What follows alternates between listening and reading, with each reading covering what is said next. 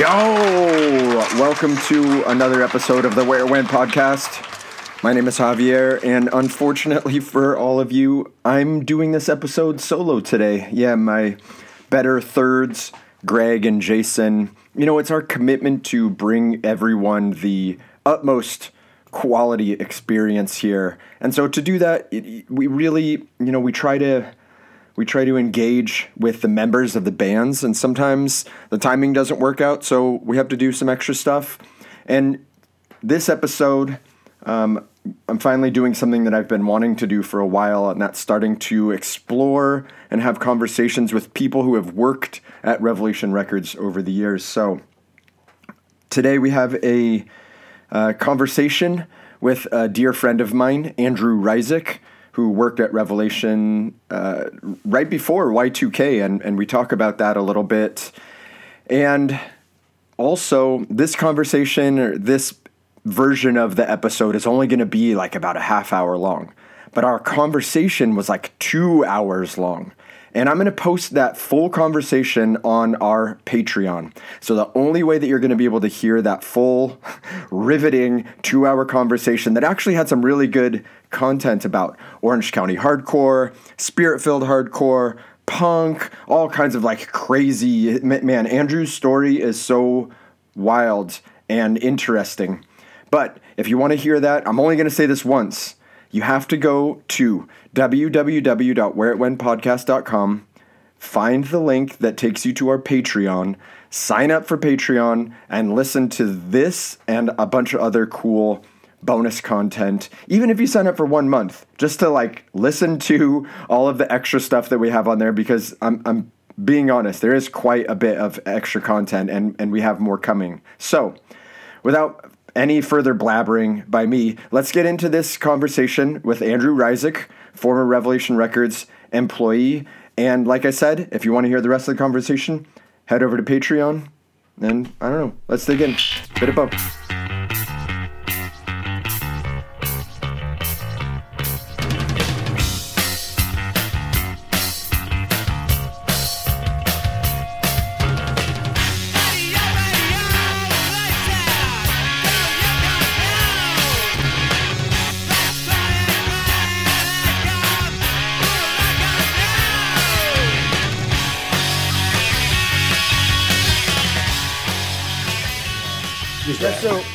So tell me about how you started working at Rev in the first place.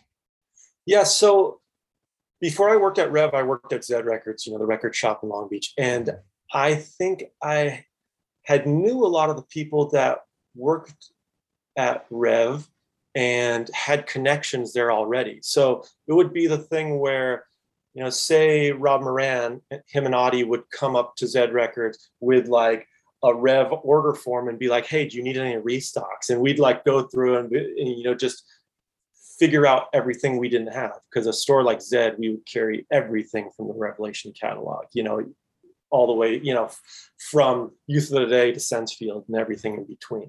So I knew people like that. And then there was a bunch of people that used to work at Zed that migrated over to Rev, year after year. You had Josh Stanton from Farside and 411. He used to work at Zed, and then he was actually doing the buying for the distribution company for RevHQ.com. And then you'd have people like Joe Nelson. He ended up working at Rev, or Igby after he stopped, after he shut down his On the Edge record store in Orange County. He was working at Rev, and just from going to shows and being friendly with people, that was also like Travis Gouchard from Outspoken worked there, or Matt Enright from Function worked there. That type of stuff. It's like, it was a pretty tight scene back then, and there was a lot of rad people that worked there. So I think they had asked me, they needed a sales rep, and Joe Nelson and this woman, Elizabeth Cho, ran the sales department. Joe was sort of more like the legit guy in the world of hardcore, and Elizabeth Cho was more like the business-minded person who worked at, in the music industry before coming to this indie label.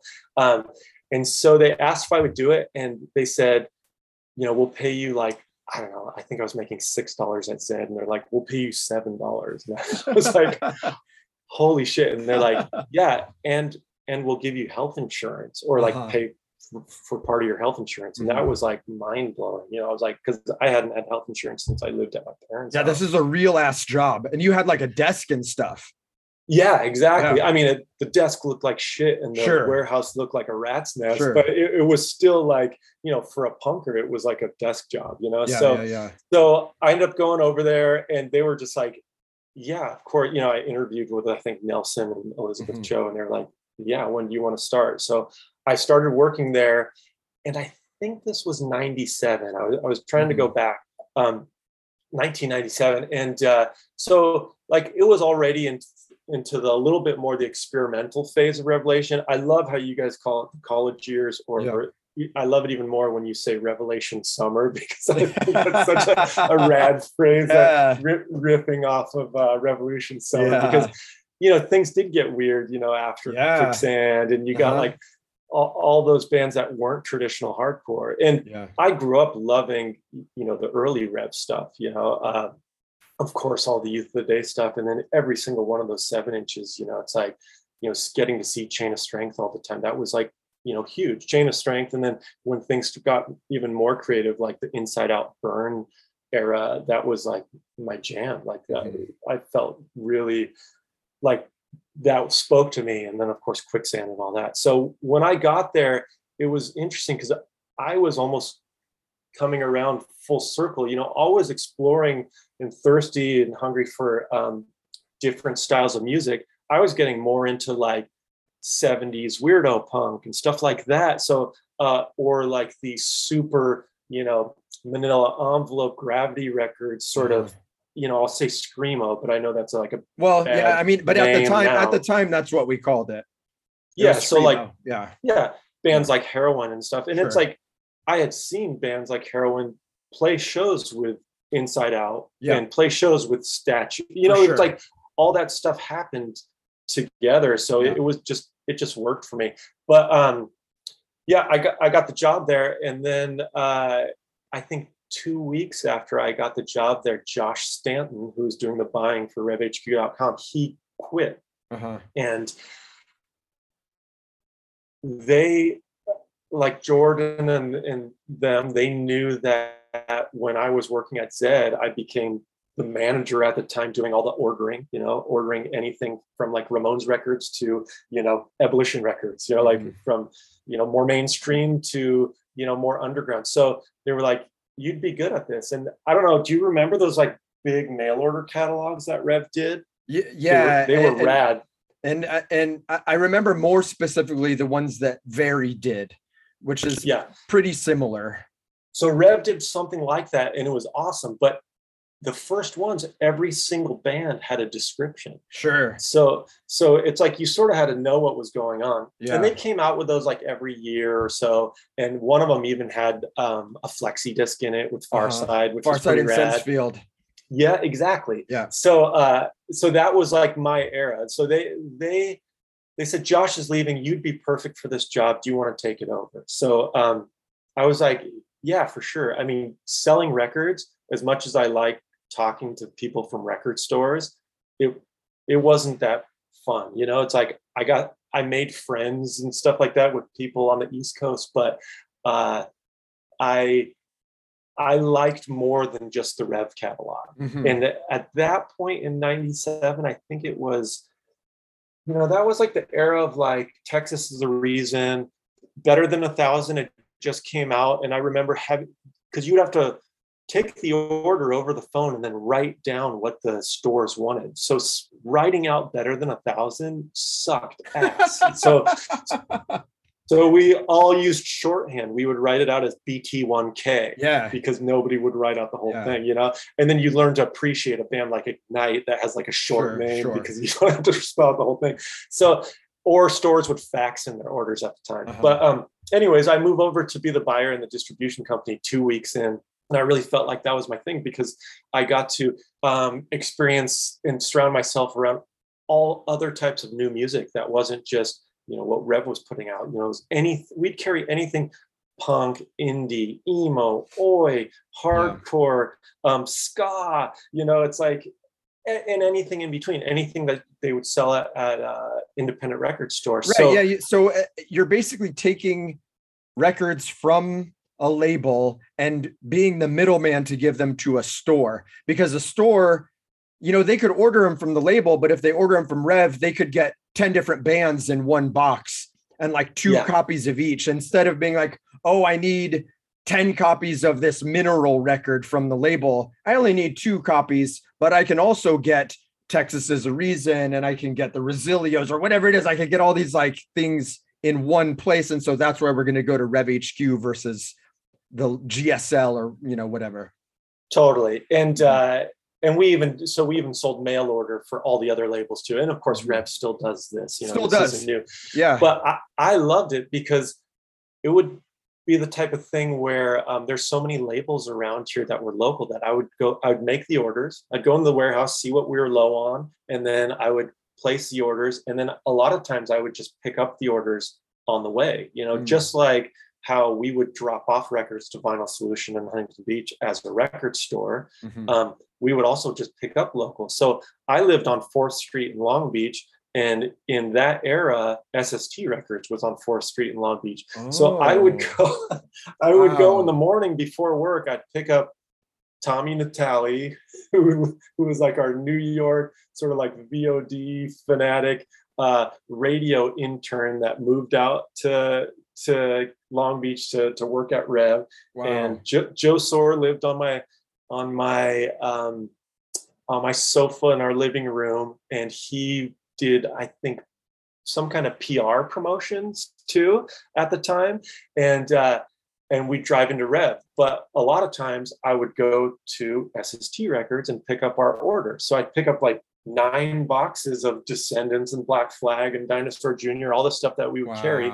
And at that point, Greg Ginn ran SST, of course, but he didn't really have many employees. So Chuck Dukowski would call me up and be like, hey, we have a new Minuteman collection. Do you want to carry it? And I was like, yeah, of course I want to carry it. And I couldn't get him off the phone. Like the guy would talk for like an hour. And I'm like so confused because like this guy's like a punk rock legend, the bass player in Black Flag. But I've got work to do. But he wants to talk to me about how he got a trampoline for his daughter in the backyard or what.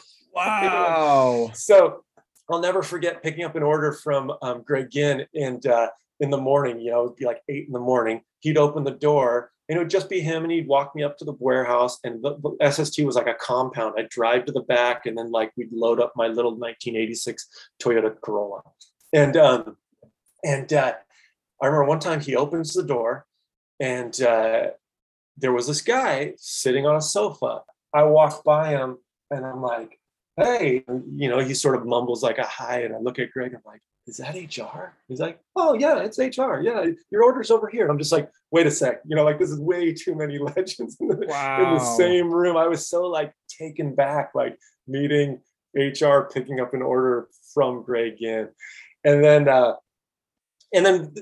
we'd do the same thing with like Nitro Records was across the street. I mean, of course, I'm not going to be flabbergasted by seeing noodles or something, exactly. Drinking coffee in the corner, like guys from the Offspring. And Kung Fu Records was at Old World in Huntington Beach, so it was like Graham, the Vandals guys. That was Graham Day, right? Was he part? Graham, but Joe Escalante was and Joe Chris, from the Vandals, Chris Martinez, and then did Graham work there? No, where Graham worked, which was another local record label, was Fearless Records. Okay, yeah. And he I think he worked there for a while. He played in Enowetok too. He played in Jurgis, actually, which was Enowetak's like friend band. I don't know that he actually played in Enowetok, but he was in the scene. And then he did Interpunk or Smart Punk. One of those, right? I don't one of them, but I don't remember which one. And now he runs a beard oil company called Zeus. I had no idea. I just see him online, like posting pictures of fishing and surfing all the time. But yeah, so anyways, we'd pick up all these local orders, which was rad. Again, SST being the number one Greg Ginn at that time, he was running like an animal shelter out there. I was going to say, did he have like 1 million cats? He did have 1 million cats, and it was odd, but then it made more sense because Black Flag did that reunion show in the 90s where they sold out the Hollywood Palladium, and the whole thing was a benefit for cats. Yeah, very odd. And it was odd. And I remember Mike Vallely, the pro skater, he sang in the opening band, which played My War era Black Flag. Was that Mike V and the Rats? Or was it? It was him, but with Greg Ginn in the Black Flags. Or I don't know. I think Greg Ginn might have been the only original. They might even. Yeah, it's interesting to hear Keith Morris talk about those shows in a less than favorable fashion. Recently. Yeah, I've listened to all of that, and I don't know if it's the wrong decision or the right decision. When Keith Morris came out with that book, I was like, oh, I'm commuting a lot, so I'm going to get the audio book. I listened to the audiobook. And I was like, is it, he has a very distinct voice. And I thought to myself, it is him actually. The version that I have, it's not him reading it. No. Oh, so I was like, man, am I going to regret this? And I was like, you know what? I think I got to do it. And I appreciate when people do that. Like when Sam McPheeters came out with his book, I was like, I don't want to read this. I want to hear Sam McPheeters tell me these stories. So I actually really love that. It's pretty cool. I'm into audiobooks. Yeah. I always listen to them with my kid when I take him to school. And it's like, it'll be like Tim Robbins reading Fahrenheit 451 or something, doing all the character voices. It's pretty cool. It's like a whole new sort of medium that I've really, it's not new, but it's a whole other medium I love. But anyway, so back to Rev, when I was doing all the buying at Rev, that was like Dave Mandel worked there. He sat behind me.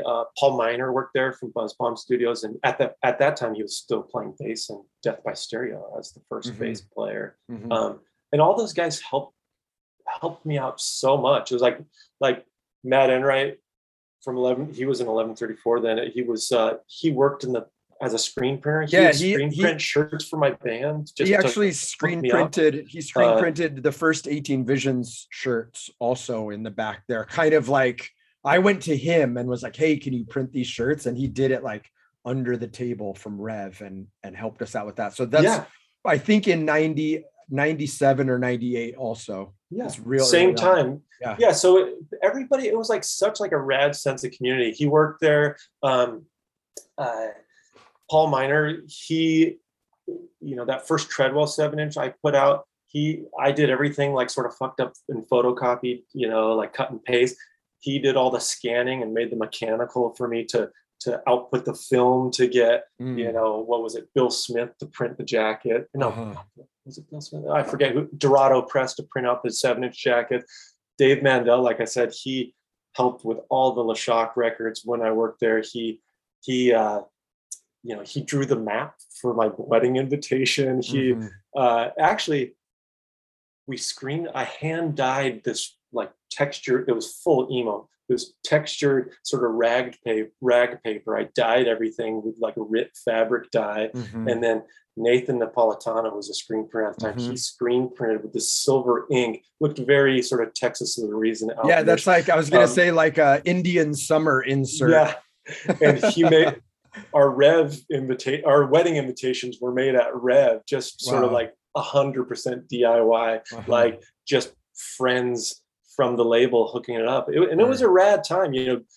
The legend himself, Greg Brown, Sloth Crew Greg from Black Spot, he was like the Revelation Records mascot and would always, just keep everybody cracking the jokes. He was amazing. I think at that time, Ephraim worked there, and I remember he came up to me to say, hey, Ephraim from Death by Stereo, he was like, can you teach me how to use my email? And I was like, what? And I sort of laughed, but then I like thought about it, and I was like, I never had an email account till I started working at Rev too. Yeah. I was like, I had to learn how to do this too, because it's like I didn't have a computer. this is still by 97, 98, this is kind of a newish technology that wasn't in everyone's home. Yeah, especially for like us loser punk Totally. hardcore kids. Yeah. Which is sort of funny because I stopped working at Rev to go to school, to design school. And so at that point in my life, while I was at Rev, I hated computer design because if you remember, like sort of mid 90s computer hardcore graphic design, it was like stretching out very fonts and it was terrible, like breaking all the rules of like, you know, anything that had taste. But so I love, you know, rub off letters, cut and paste, you know, a lot of like, you know, getting like halftone line screens or, you know, getting Kinkos to invert, you know, black and white to white and black, you know, and sort of doing layouts that way. But it's pretty wild because I started seeing the graphic designers at Rev, which there was a lot of, when I started, I think Jerix was working there and he was like this sort of techno raver guy. Yeah. And he was a very sweet dude, but I didn't like his design style. Like he did remember when all the Youth of the Day records were reissued? Tim Singer from No Escape did We're Not in This Alone, which we just covered that on our last episode, but he just did that one record.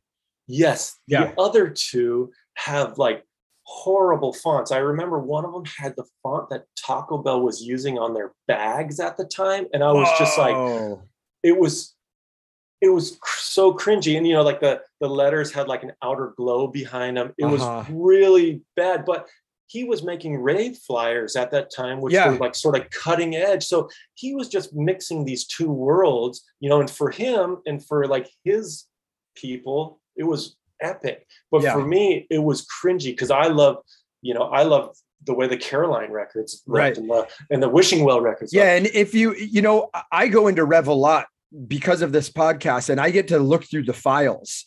And so behind Igby's desk, there's a shelf of flat files that still has all of the Chain of Strength, No for an Answer, all those early ones that has like the tracing paper with the red colored pencil. And you can see the fucking Sharpie marks from the black and all that stuff. And then right around this time, the envelopes get smaller and smaller and smaller, like kind of after Far Side. I'm going through those files and I'm like, where's the artwork? Like, I feel like Richie Birkenhead, especially because that was the Into Another record was like the first record done with a computer. And after that, it gets real thin on the artwork. Like there's some photographs maybe in the files that were used for scans, but overall it's not the same. You're totally right. The letter set and the lines, and nobody was using an X-Acto knife and whiteout at this point. No, but I got to see like all those designers do their thing. Like Richie worked in the office when I worked there too. So I'm like, wait a sec, this is a guy from Underdog just like hanging out with me, you know? It's like I remember Dom from Throwdown, he like it would be like Richie, Joe Nelson, Dom, and myself going out to lunch, and Richie's talking about like, you know, people using heroin that he hung out with on the street while he's like fixing his motorcycles because he was into like rockabilly music. And I was like, what is going on? It was surreal. But all the designers, like Richie was rad. And then of course, Jeff Caudell from Game Face was a designer for a long time. And I think he did a lot of really creative stuff. Like I love that Rev 150, where he took all of Jordan's love of the vintage G.I. Joe figures and made this sort of like photo shoot of them playing the past present one. The mock sort of CBGB's hardcore show. That was great. And Jeff was rad. He would always make like the weirdest stuff. Like he would come in, I think for Jordan's birthday, he made him a fake sandwich because they had an inside joke, and it was a sandwich that just looked like it had shit in it, but he wrapped it in saran wrap and made it almost like how you would get like a hoagie or something on the East Coast, and put a little thing on it that said diarrhea sandwich. And he's like, Jordan, I got you a diarrhea sandwich. And you know Jordan's sense of humor. he thought it was like the greatest thing. Yeah. Totally. It was so bizarre. And then after Jeff, I think Tom Decline, who worked at Vinyl Solution Records, the record shop, he became the in-house graphic designer at Rev. But I started getting way into the design stuff because I would have to make the weekly updates that we would fax out to all the stores. And basically it was all the records that I would bring in, I would write descriptions for. And, you know, like if there was a new Agnostic Front record, I'd write a description of it and have a little picture of it. And then, you know, sort of, it was like the start of like design for me on a computer, at least. I grew up loving art, you know, cutting page graphic design. And I started getting into it. And I remember it was like I was working off a template that Dave Mandel made. And I sort of evolved it a little bit. And that was my thing. I would buy the records and I would write all the descriptions and design the little thing. And then we'd fax it out every Thursday night. And even when I quit to go to design school, Jordan was like, hey, will you come in on Fridays and we'll move the weekly update to Fridays? Because he thought like my description writing skills were like the best or something. I'm like, really? You can't have the new guy do this? Like, give me a break. So it was pretty fun to do. And I remember at that point, the label wasn't doing that well. This was like sort of turn of the century-ish, which sounds weird to say, but yeah. So the label, I mean, the label was still putting out records, but they weren't like bangers, you know, it wasn't like, you know, Start Today, or it wasn't even like, you know, the Texas Reason record. What were the CDs? Because this is a CD era now that we're going into. Yeah. Right. Yeah. So what's being put out around this time?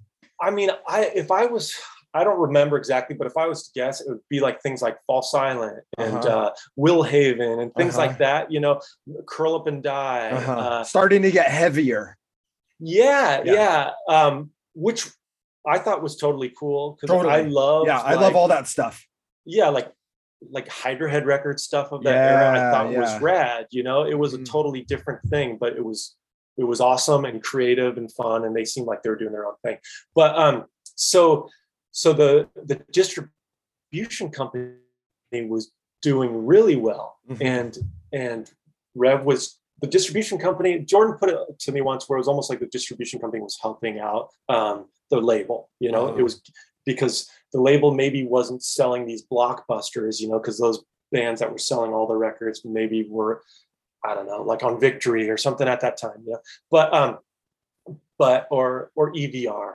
Actually, we had EVR as an exclusive label at that point. So that like the Jane Doe Converge record, it's like we would manufacture and exclusively distribute, you know, and we could all buy those records for cost. So we're buying records for like $1 or something like that. So I have so many records from that era, like Jane Doe, where it was like, okay, I'm going to take this first pressing and just squirrel it away. But so the distribution company was doing so great. I remember as I was starting to get more into design,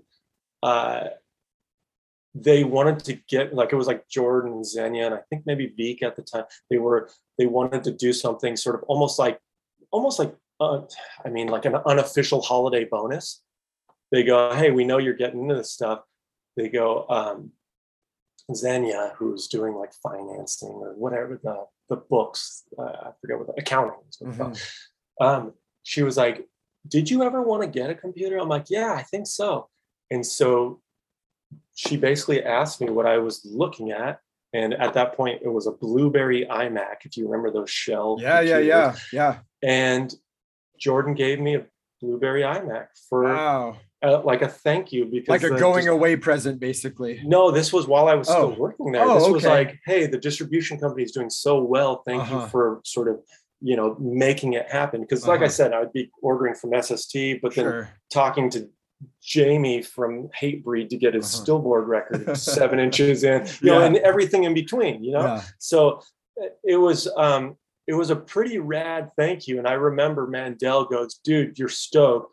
Bring it over to my house. I will not upload. She's like, I will install every single design application you need. Quark and all that stuff. Quark Express, all the Adobe programs. And he's like, I have hacked serial codes for all of them. And so I just spent an afternoon at Dave Mandel's house at whatever Indecision Manor, and he just loaded everything on it and set me up.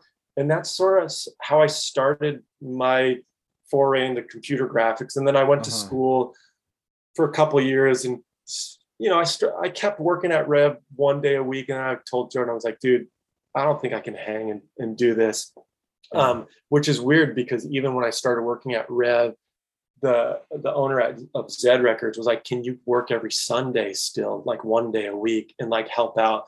And so I was sort of doing that, like working the 5 days at Rev and working one day at Zed. But while I was in school, I was going to school 5 days and then still working one day at Rev. But I was like, at that point, it's like we all would have done just anything just to, I'm at like one of my favorite labels ever, that I grew up with. It's like, why wouldn't I help? It's like all the people that work here are awesome. I mean, these people, they taught me how to use a computer, like Ephraim saying like, hey, will you teach me how to use email? It was crazy. Oh, speaking of email, our emails at Rev were like our first name, last initial. So I was like Andrew R at revhq.com. There was a guy that worked there at the time that I would love to hear if you guys could ever get him as a guest, Tom Begrowitz. He did A&R at the time when I first started.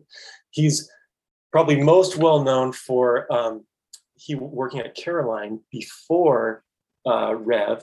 He actually is the guy who put together the Bad Brains Black Dots record. He put together the Misfits Coffin box set. He did a lot of rad stuff, and he came over to Rev and was one of the first guys I met when I started working there.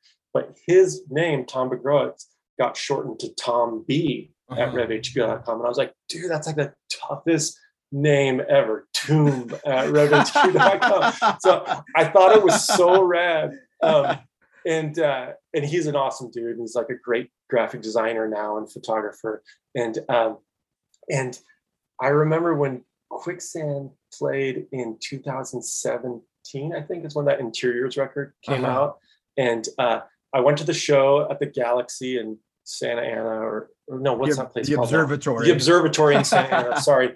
And they changed their names. Yeah. Like 20 years ago. Yeah, exactly. And Jordan was out in the parking lot. He was like, oh, hey. And like, we were like talking, and I see this bald guy next to him, and he's like, Andrew, you remember Tom? And I was like, Tomb, what's up? Thinking it was Tom Begrowitz, because he was also this shorter dude with a bald head, And I was like, oh my gosh, so awesome to see you. And I'm totally stoking out on him, like, because we had all these Rev memories. Sure. And then Tom's like, oh, I got to go in and like do something, with my gear. And I was like, oh shit, that was Tom Capone.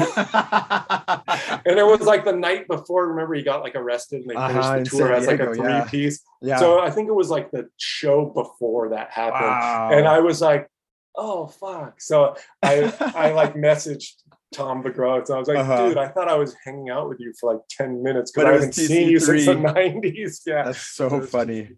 Yeah, it was pretty good. But yeah, that era of Rev was rad. And Larry Ransom, he was there at the time. He's got that amazing Bones Brigade audio show podcast now, which is super amazing. Yeah, Larry Ransom's love for skateboarding is like almost unparalleled. He is like such an archivist. It's wild. It's awesome. Yeah. And I saw him post something when you guys did that We're Not Alone episode. Episode. He loves it. And I was thinking about it. I'm like, you know what? Honestly, I think that's my favorite Rev YOT record. Yeah. Oh, your favorite Youth of Today record. What's your favorite Rev record? Well, first I got to say, on that podcast you did for We're Not in This Alone, you guys mentioned Dylan with the mountain bike there. Yeah. I've owned that record since it came out. The Caroline version. Sure. I never knew there was a dude with a mountain bike on it. Like I had to go back and look, and I'm like, there's a guy with a mountain bike on this. I'm like, I would have thought that was dorky back then. But, yeah. But yeah, I mean, like, yeah, I don't know. I guess Ray Capo, he's trailblazed, like the back of the disengaged 7-inch with like the leather shoes and the sweats. Yeah. I remember actually as a kid, we used to go to a middle school in Garden Grove, and they had shows in the auditorium. And I remember walking in, and it was like full dork, just like, you know, I was probably 14. I pushed up my red sweatpants to look like Ray Capo. Nice. I had like Air Force Ones or whatever before I had, you know, Jordans, and I had a Youth of the Day shirt and a shaved head. And, you know, I'm a kid, just skinny, wiry kid. Sure. I remember walking in and a bunch of skinheads were out front, and they looked at me and laughed and sang, "We're the youth of today," you know, like totally at me, like mocking me. And I was like, oh, these guys, you know, they're like big, tough, sort of like Cro-Mags looking skinheads, you know, and like, here I am, just this like white bread kid from the suburbs. Yeah. It was wild. But awesome. Yeah, so favorite Rev release, it's tough because I do enjoy, like, of course, what sucked me in was all the early stuff. And I love the shit out of like the first 7 inches, you know, all of them, you know, Warzone, you know, I thought was awesome, but you know, I was probably like 13, 14. GB was untouchable. You know, Side by Side, that was like so tough with like the dive bomb whammy bars, you know, like those were amazing. Chain being that like I could see them was amazing, you know, like I loved that, and they were awesome live. You know, and I've heard people, whatever, almost like pass them off as fakes or something. I'm like, whatever.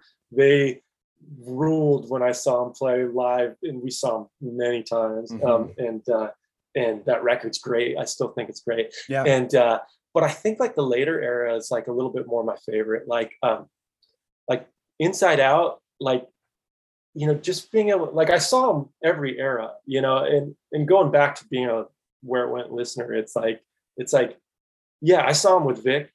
They fucking ruled. Like, I'm looking at Vic, and he's just like, you know, he looks like he's out of his mind, like, you know, like, or out of his body, you know, like he's like, you know, he's so into it and so passionate. It was like, it was crazy. But he looked just like this, like Alva skater with dreads and this heavy metal guitar. I'm like, I never would have pictured enjoying this guy playing guitar, but he was amazing. And I personally love Beyond. I know your views, but yeah. So I was like, yeah, this guy's rad.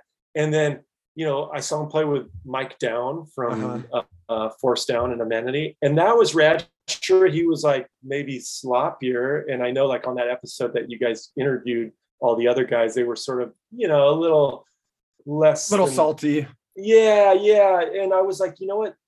They still put on a great show. You know, it was still amazing. And Zach's like, you know, probably one of the greatest frontmen I got to experience, you know, and then seeing him with Mike Roses playing guitar at the end, you know, I was telling you that last show I saw him at Toe Jam with when he had that Red Hot Chili Pepper sticker on his guitar and the mullet. I was like, what the fuck? I think Mission Impossible might have opened that show. I want to say that, or Mission Impossible opened the 411 show that I saw there. But I remember there was a lot of, you know, that, you know, those same bands playing over and over again. So I'd say that, but I also liked, like, as things got like Statue, you know, it's like Statue was so cool because it felt so DC to me, and I loved all that DC stuff.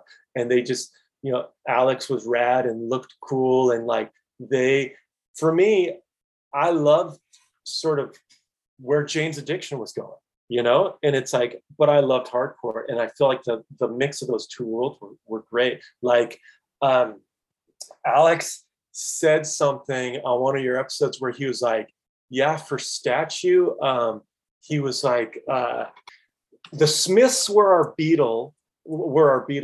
He said, the Smiths were our Beatles, and Jane's Addiction was our Led Zeppelin. And I was like, he nailed it. Like, I couldn't feel more like, you know, there couldn't be more truth out of that for what I was thinking at the same era. I loved it. So it's interesting how those bands around that time all kind of talked about Jane's Addiction, right? Like Quicksand talked about Jane's Addiction, and Statue, and it was like a thing that I want to say they're a little bit overlooked now, but like it was very influential and interesting at the time. Yeah. So I think for me it'd be a toss up between Inside Out and Chain of Strength. You know, maybe Chain of Strength because they were like more of a first love, but both those bands I got to see so much. So I don't know if I had to put it black and white, I'd say the first chain 7-inch. Yeah. That's the shit, you know. And so since you left Rev in the, you know, around the turn of the century, and you've been a graphic designer ever since, correct?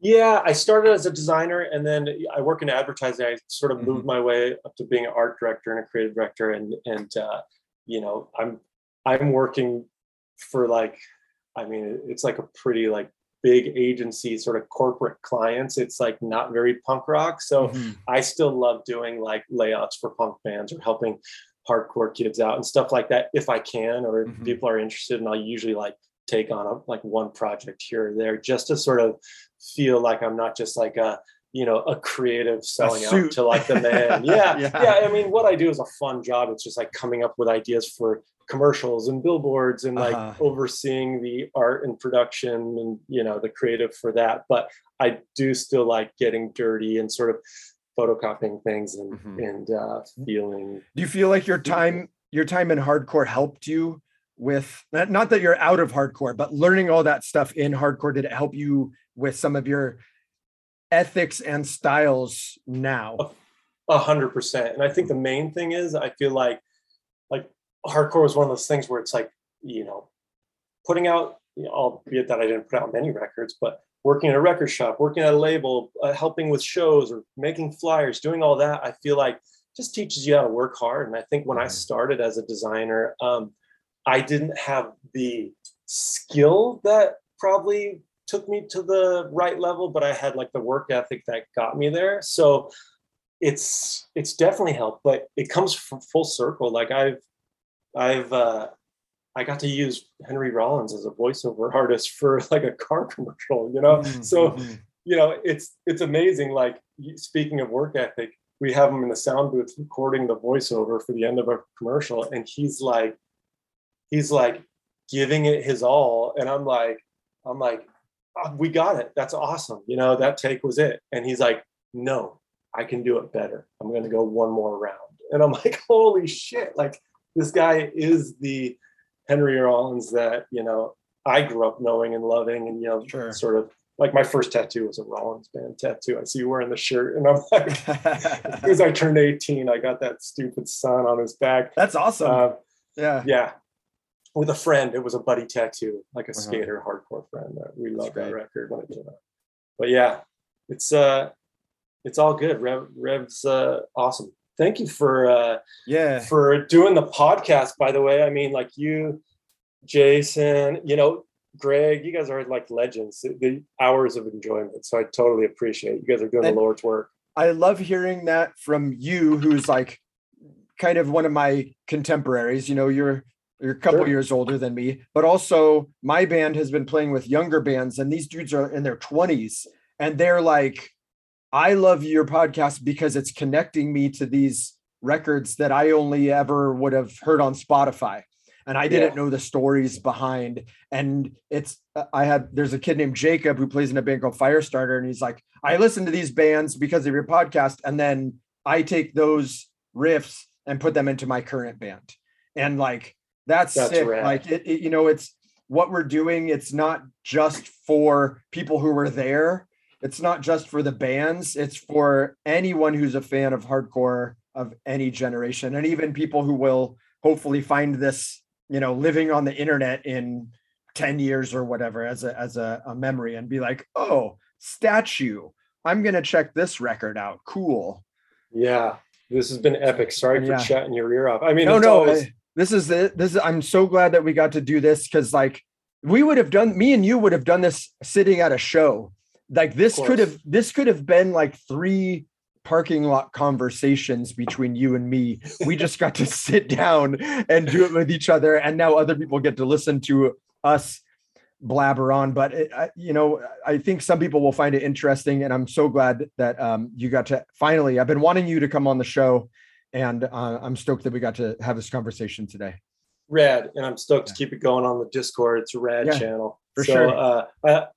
I love all those people and everything everybody's contributing. Like dude Adam with all his photos, those black and white pics from the 90s are sick. All the new stuff people are posting with praise and stuff.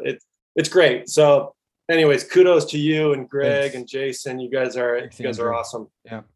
All right, man. Thanks. I'll see you at a show soon. What's up, y'all? Just wanted to give a special bit of bow to our top tier patrons: Billy Tinnell, Brandon Gavell, Brian Skiffington, Brooklyn, Cesar Falcon, Chad Keplinger, Cliche John, David Palmer, Dirk Focused, JPD2, John Cowell, Quiet Keith, Nate of Head to Wall fame, Rob Moran, Ryan Walker, Tim Shear, Tyler from the Life and Death Brigade, Siren Records, and Dollar Slice Bootlegs. Look, I already told you how to become a patron and how to listen to the rest of this episode, and I said I was only going to say it once. So, if you missed it, go back to the beginning episode, figure it out. Otherwise, we'll see you next episode. Bit up, Bo.